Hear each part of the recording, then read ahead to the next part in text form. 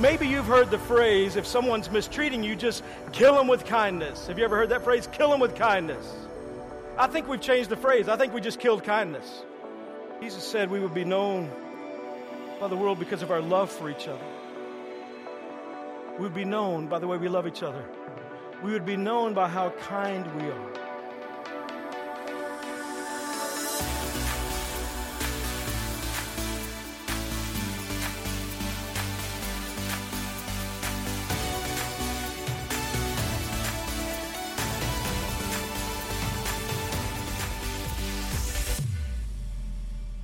Have you ever received a text message or a phone call that changed in a moment the course of your day? Sometimes this happens and it's bad news and there's some sort of tragedy, and it's those moments that our hearts are tender about and that we remember because there was just such a shift in the day. Other times it's good news. It's good news and it lightens the day and we remember that. But then there are those times that are kind of in between, maybe a little good or maybe a little bad, not huge tragedy, but a little bad. This week, I was in a meeting, and I got a text from Angie. And she told me that about something that had happened. In our home, we have 3 dogs. Well, really, we have 2 dogs and a rat because it's a Chihuahua. But we have, they say 3 dogs, whatever. We have 2 big dogs. One is an Italian Mastiff, a Cane Corso, and she's about 90 pounds, and she's pretty ferocious. The other one is an English Mastiff puppy. He's about 5.5 months old. When that English Mastiff is full grown, he will be just over 200 pounds. So when the English Mastiff has an accident, it changes our home forever. And the text, his name is Diesel. The text was, Diesel had an accident, and she said some other stuff that you really don't need to know about, but she was letting me know what happened. And in my mind, I'm thinking, okay, can we just somehow bring in some carpenters, wall up that doorway, forget the room exists, let's just condemn it. There's no way to fully clean, like, if he has an accident, it's not like the Chihuahua. It's like, oh, look, a Tootsie Roll on the floor. It's not like that. It's like Montezuma's revenge took place, like, you need to call in hazmat. There is an issue in that room. And so I'm dreading what I'm going to go home to. So naturally, as any good husband would, I make sure that meeting lasts a lot longer than it needed to. But when I got home, my bride had cleaned all of that up. And I started thinking about that. Next month, we will celebrate 30 years of marriage. And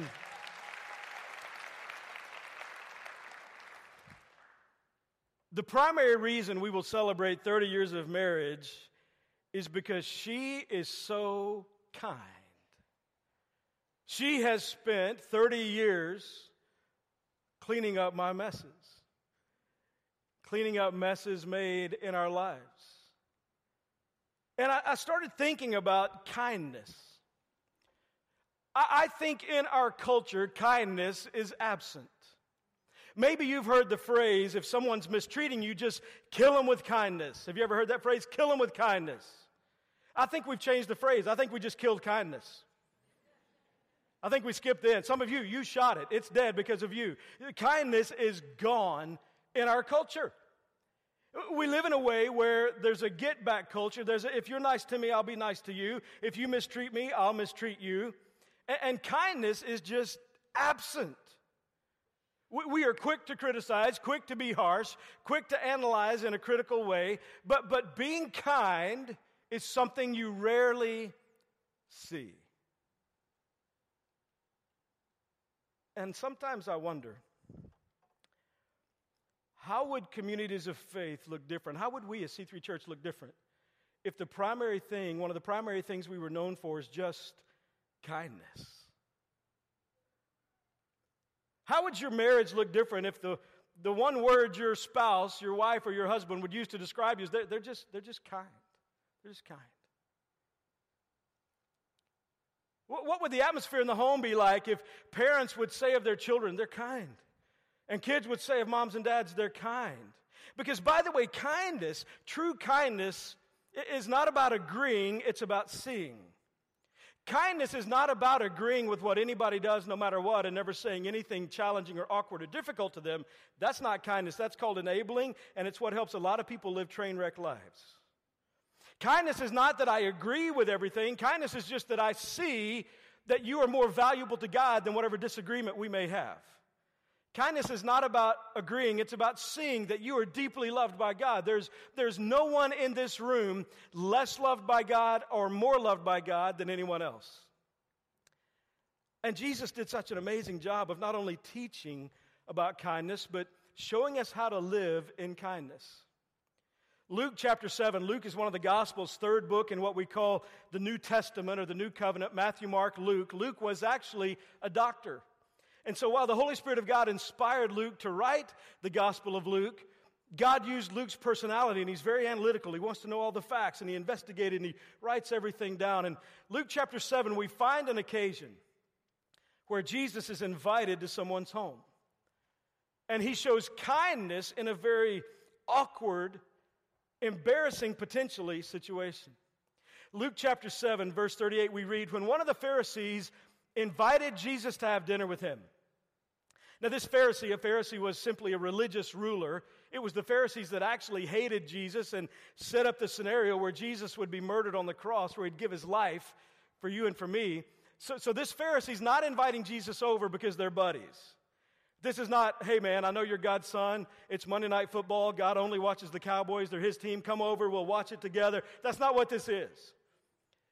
He invites him over, but he invites him over because he doesn't like him, not because he does like him. He invites him over because he's pretending, and he wants to it's more of an inquisition. He wants to try to catch Jesus in something. He wants to try to prove that he's wrong about something. So he invites him. When one of the Pharisees invited Jesus to have dinner with him, he went to the Pharisee's house and reclined at the table. There was something about Jesus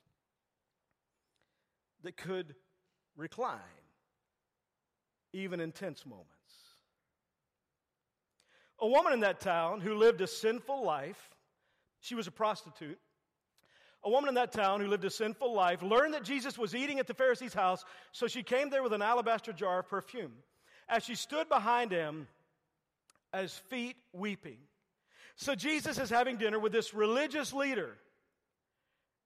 At the invitation of that leader, and as they're sitting at the table and Jesus is reclining, this woman comes, walks right through the door, and sits down by Jesus.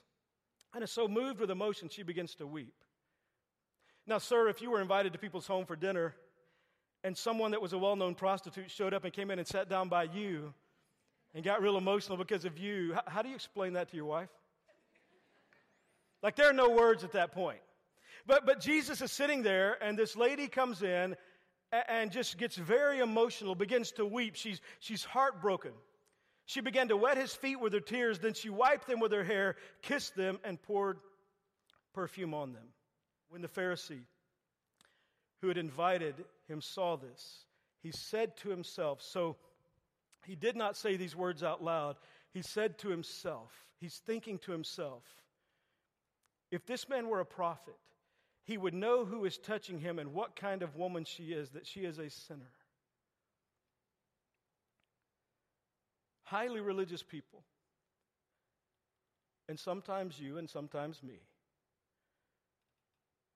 are unkind because we classify people in kinds. If Jesus were truly a prophet, he would know what kind of woman. She is a prostitute, which what he's saying is she is less than, she is lower than, she is less valuable. She's not somebody we should be hanging around. If he were holy, if he knew God, he would understand the smallness of this person, the insignificance of this human being that is bothering him right now. See, I think in our culture, we have a way, even in the church, of classifying people in different kinds. I've been to the country of India a few times, and there they have the caste system in Hinduism. So you're born into a certain caste, and you can't get out of that. You're classified by kinds. But in Christianity, those of us that follow Jesus are supposed to understand that in all of humanity, there is only one class, knuckleheads, and we're all in it. Every single one of us. There is no one that's any worse than you are. And no one in this room is better than anybody else. You have sin in your life. I've had sin in my life. You have a brokenness. I have a brokenness. It's not just that we make some mistakes. It's not just that we had a bad day. You have screwed up areas of your life, and so have I. All of us understand that. There is a spiritual brokenness about us. Jesus calls it sin. But this religious leader, rather than focusing on himself, looks at her and diminishes her value, which I think often, a lot of times, is what we do, and it's how the community often sees church. Perhaps it's part of the reason. I just read this week, Mr. Barna says that 68% of millennials view people that attend church regularly, churchgoers, as hypocritical. Maybe it's because we say we've been changed by the love of God and transformed by the love of God. We just don't show His love. Maybe it's because we are experts at telling the world everything we're against and all the problems with everybody else while we ignore our own issues. See, I grew up in the kind of church where pastors would talk about how bad people are that drink alcohol. But usually the pastors that talked about that were over 300 pounds, and these obese men who are involved in gluttony would tell other people what they shouldn't be doing. Because we're great at pointing out everybody else's sin while ignoring our own. This religious leader, this Pharisee, who's not perfect because he's a human being, he's looking down on someone else that has come into the room. He said to himself, if Jesus just knew what kind of person, what kind? It is too commonplace of those in high places to think very little of others in the place. See, God is kind to those we think deserve it and those that we think don't. God loves those we think deserve it and those we think don't. And far too often we get focused on other people's issues, other people's problems, other people's struggles in life and ignore our own. And when we do that, we lose kindness. Jesus said we would be known by the world because of our love for each other. We would be known by the way we love each other. We would be known by how kind we are. Now, the next verse I love, verse 40. Jesus answered him. Now, remember a few moments ago, Simon said to himself, these are thoughts he's having. These were not outside words. These were inside words. He's just thinking to himself, and Jesus read his thoughts. Would you ever come to church again if we could read your thoughts? If we were going to put up on the screen what you were thinking this morning, would you come? Would you come? I mean, imagine this. This guy's thinking to himself, and Jesus turns to him and says, Simon, I have something to tell you. Jesus answered what he's thinking. Can you imagine? You walk in this room and you think to yourself, why? Why does he keep wearing those kind of shirts? Does he not have a friend? Does no one love him enough to tell him you're too old to dress like that? Why does he continue to do that? Why do they do this? Why do they do this? Or you look at somebody you're not married to and you think, you know what I'm thinking. And I know what you're thinking.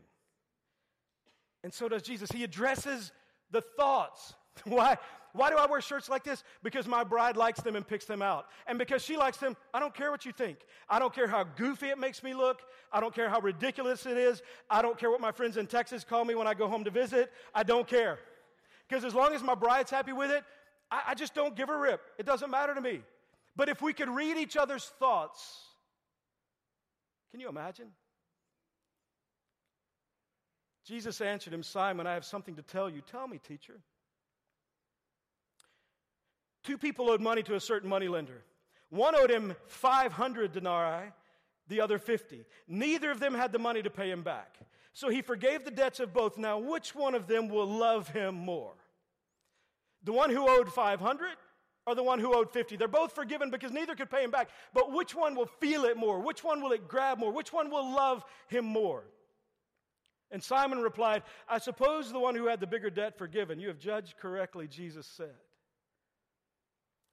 Maybe part of the reason that we don't show kindness is that as followers of Christ, we have simply forgotten and grown into a kind of spiritual amnesia where we have forgotten how much we've been forgiven.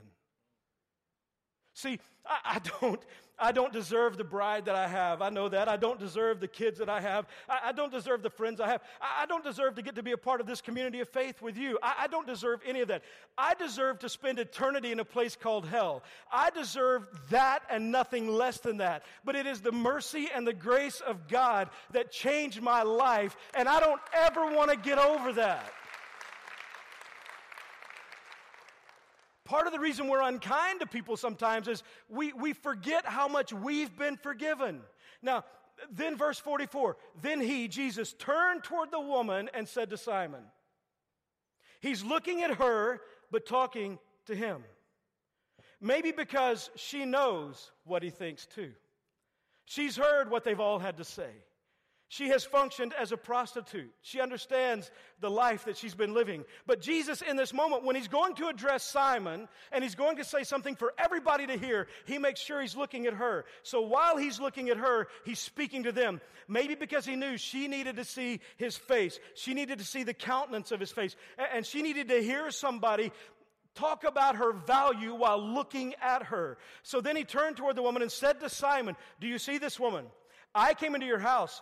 You did not give me any water for my feet, but she wet my feet with her tears and wiped them with her hair. You did not give me a kiss, but this woman from the time I entered has not stopped kissing my feet. You did not put oil on my head, but she has poured perfume on my feet. Jesus just dissects in that moment, hey, you're spending all your time thinking about what kind of person somebody else is. I'm noticing where you're screwed up and how you're fouled up. You're focused on them. I'm looking at what you're not doing and what they are doing. It tells me that God recognizes and notices when we're kind to people. And he notices when we're not. Therefore, I tell you, listen to this phrase, her many sins have been forgiven. Back a few verses, Simon says, if he knew what kind of person, Jesus forgave her, not because he was unaware. Jesus cared for her in what could have been an embarrassing moment, an awkward moment at dinner, and she comes in and she's an emotional basket case. She's having a fit in what she's been walking through. She's so moved by who he is, and it could have been embarrassing and awkward. And in that moment, Jesus shows kindness to her, not because he was unaware of who she was, but because he knew exactly who she was. Therefore, I tell you, her many sins have been forgiven, as her great love has shown. But who has been forgiven little loves little. And maybe that's our problem. We think we've been forgiven little. Yeah, I know I'm a sinner, but I'm not like them. I know I've messed up, but I'm not like them. I mean, I've done this, and this, but I've never done that. When you feel like God's only had to forgive you for a little bit, you walk around with a spiritual arrogance, feeling like you're entitled to judge other people who are less than you. When you fail to realize that even one sin in your life, one sin in my life, separates us from a holy God forever, one is all it takes. Then Jesus said to her, your sins are forgiven. The other guests began to say among themselves, who is this who even forgives sins? And Jesus said to the woman, your faith has saved you. Go in peace. So we're followers of Christ. We're Christ followers. Why then is the church known as being so mean and so harsh and so judgmental? Why does culture say, man, maybe God loves me, but the church doesn't? Maybe God has shown me some kindness in my life at times, but I don't think the church would. Do we give so much of our time to anxiety and fear and insecurity and ambition that there's nothing left to give to kindness? We so are involved in our own lives, and part of our sin, honestly, is a kind of a unique selfishness where we focus on us and the things that we're anxious about, or the things we're afraid of, or the areas that we're insecure, and that flows over into how we treat people, or the ambition we have to do more, achieve more, gain more, and we spend very little time thinking about how can I be kind today. You know what's striking to me? This is the only time in all the Bible we read about this particular Simon. A lack of kindness killed Simon's one moment with Jesus. So how do we get there? Well, I think first it's important to understand the benefits of kindness. There are some benefits, and not just benefits that I thought, let me give you some benefits. According to medical research, medical journals show there's a benefit to kindness. First of all, it helps us be happier. When you live in kindness and you're kind toward other people, you live a happier life. Do you enjoy spending a lot of time with people that are unhappy? No. Like Giants fans, they lose all the games. I mean, I have to get it in there. It's football season every week, maybe. But I'm just kidding. But kindness helps us to be happier. Research proves when you function in a kind way, you live a more lighthearted life. You can actually live, and it has nothing to do with a scale, emotionally lighter. And part of it happens through being kind. Some of you may say, man, that's what I need. I need to be kind. I want to be happier. You need to do that. So you need to sign up to serve at C3 and just be at a door greeting people. Be happy. Now, when you do that, smile. Be friendly. I mean, fake it till you make it. Your feelings will catch up with your actions. Don't stand at a door and frown at people. Don't do what you do the rest of the week. Be happy, but kindness will help us be happier. Kindness also will help us be healthier. I don't know about you, but when I'm unkind, and I've had those moments in my life more than I care to admit, when I'm unkind, when I get really angry and I lash out, when I'm mean, I get a sick feeling inside. And sometimes it comes out one of two ways. When you're mean to people, that's free. You don't have to give an offering for that. That part was free. When you're mean to people, it affects you physically. Your blood pressure increases, your stress level. Some people... I start biting my jaw. I mean, I will tear my jaw up if you can see the inside of my jaw. I mean, there's a physical impact when you're unkind. Now, why would I not recognize there could also be a physical impact when I am kind? When you're kind to people, it helps you to be healthier. The research medically that's shown by people that are unkind and the different illnesses that you're more susceptible to just by being unkind. So the benefits of kindness, it helps us be happier. It helps us be healthier. It slows the effects of aging. Write that down. It slows the effects of aging. Here's the reality. As you get older, you're going to have wrinkles. You just get to decide which direction they point. It slows it. Listen, when you get older, you're going to have wrinkles. Things are going to sag. You're going to lose hair in places. You're going to grow hair in other. And the new hair you grow up won't be hair. It will be cables, from what I've read. But it slows the effects of aging. Have you seen those people that when they're older, they smile? There's nothing more contagious than the authentic smile of an older person. Because the older you are, the more hell that you've walked through in life. And when older people smile, if you're still smiling at that age with what you've walked through, and there's something about smiling that automatically makes people look younger. But people that are harsh, people that are negative, people that are critical, people that are angry. Have you ever met somebody and you thought, I'm going to be so sweet? They're an older person, and you found out they're 22?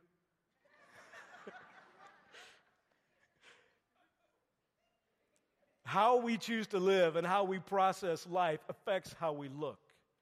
The benefits of kindness, it helps us be healthier, happier. It slows the effects of aging. It improves relationships. Kindness improves relationships.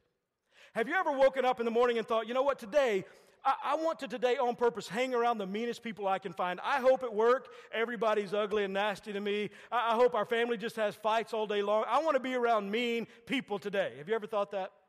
No. You know who you're drawn to? People that are kind. How do you think ugly guys get beautiful girls?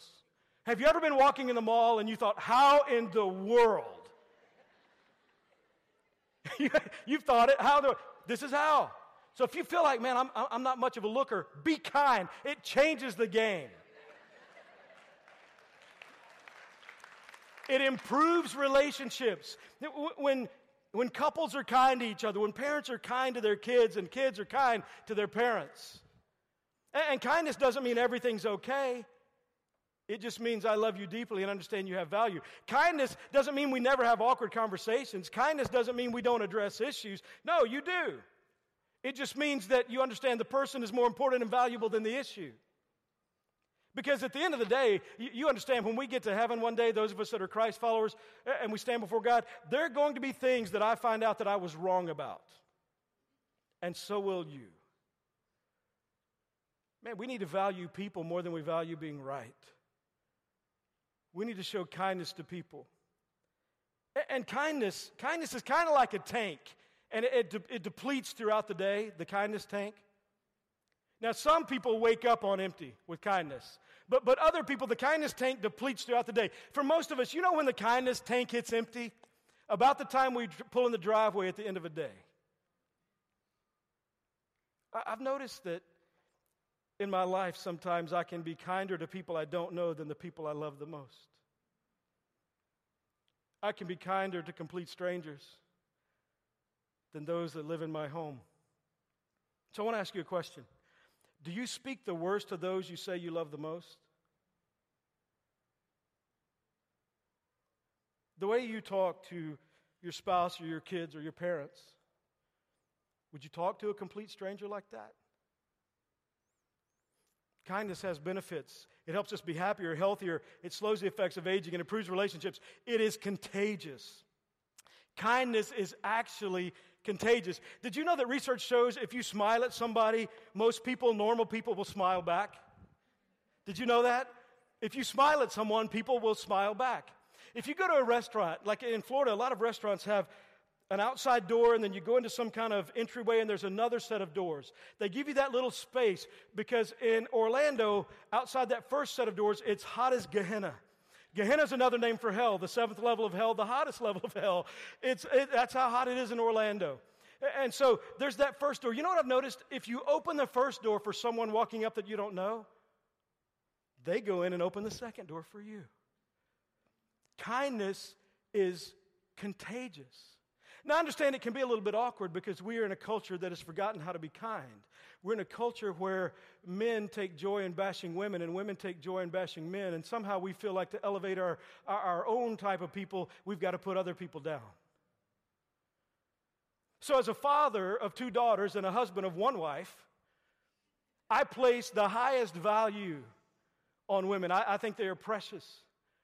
And I don't want my daughters to ever be in a place where they're working harder than a man and being paid less.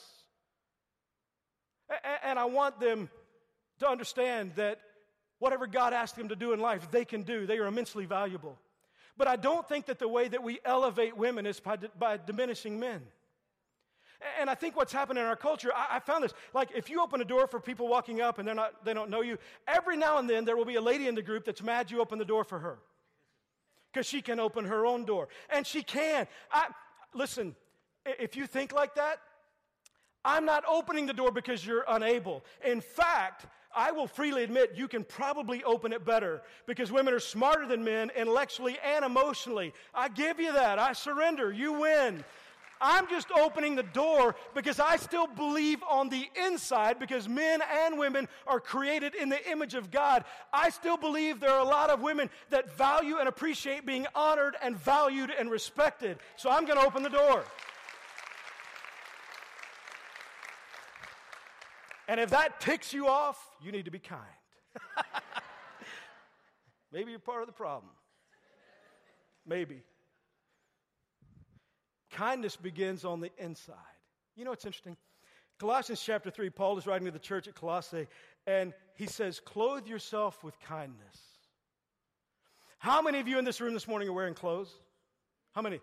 Raise your hand. Like if you don't raise your hand, I can't help you if you don't think you're wearing. Now the lights are bright, I can't see you. Maybe everybody around you is looking at you, not me. I don't know. But if you're here this morning and you're an adult, unless you have some physical challenges that you deal with in life, and some people have that and need help, but if you are physically able and you're an adult, you clothe yourself. The only people we put clothes on that are physically able are toddlers. So clothing ourselves is a sign of maturity. And God is saying, clothe yourself. Kindness is not something God is just going to put on you one day. You and I are responsible as followers of Jesus to abandon selfishness and put on kindness for ourselves every single day. in every single circumstance. So sometimes you meet people that say, well, I can't, it's just how I am. Just how I am. I just tell it like it is. It's how I am. That's why nobody likes you. Your family emailed me this week, asked me to say that. Not really. But listen, don't ever use an area that you are stagnant emotionally and not growing into the person God created you to be. Don't ever use the excuse, I'm just like that. If you're a follower of Christ and you've met God in a personal way and He lives inside your life and He has transformed you, God is bigger than any bad habit you have or I have. The God inside you is bigger than the struggle inside you. God has the ability to change you. You have the responsibility to put on kindness every single day. But what I've noticed is people who are unkind to others, it's because they're unkind to themselves first. The harshest words I've ever spoken are the ones I say to myself. The meanest I've ever been. Now, I've had some moments where I've been mean to people. I'm not proud of it. I'm ashamed of it. I've screwed up in this area. I have a flash of a temper, and if you cross me, rather than being kind, I'd rather punch you in the throat. I mean, but I don't want to start a prison ministry, so I don't do that. But listen, I wrestle with it. Kindness doesn't come naturally to me, but it doesn't come naturally to you either. And so the way I talk to me, sometimes I'll be in the house and I can't find my phone. I don't know if you've ever had this happen. I can't find my phone and I'll be like, hey, babe, have you seen my phone? And I ask the kids, have you seen my phone? And the longer it takes, I will go minutes looking for my phone. And I've actually had that happen. I'm going minutes looking for my phone, looking around the house, and it's in my hand. Have you ever had that happen? Please say yes. And the stuff that I say to me when I realize how stupid I've been. See, some of you, day after day after day, no wonder you're unhappy. No wonder life's a struggle. The stuff that you say to you every single day, the way that you're convincing yourself how less than you are. I wonder what would change if you begin to say to yourself every day, I am deeply loved by God, and you begin to thank Him. Father, thank you for loving me. Thank you for changing me. Thank you that you have a plan for my life. Thank you that you love me as much as you love anyone who's ever lived. I wonder how your day would begin to change and your life would begin to change. Some of you, the stuff you say to yourself, you need to stop it. Because if you're not careful, you're going to convince yourself that you're not worth it. And the moment you do that, the way it comes out and the way you treat other people, you're going to convince people you love that you're not worth it. See, in the job that I do, I have a front row seat to what happens in people's lives, and I watch people leave people they love all the time because they just can't take it anymore. So this week, what can you do? Two things. What can you do to be kind to yourself, and what can you do to be kind to a family member? What can you do to be kind to yourself? Maybe it's just changing the way you talk to yourself. And what can you do to be kind to a family member? Sir, how can you show her kindness? What would that look like this week? Ma'am, how can you show him kindness? And if you're here this morning and you're married, it is an absolute waste of time to think about how your spouse should be kinder to you. You can't control that. But remember, kindness is contagious. So you give yourself the best shot for your spouse being kind to you if you're kind to them.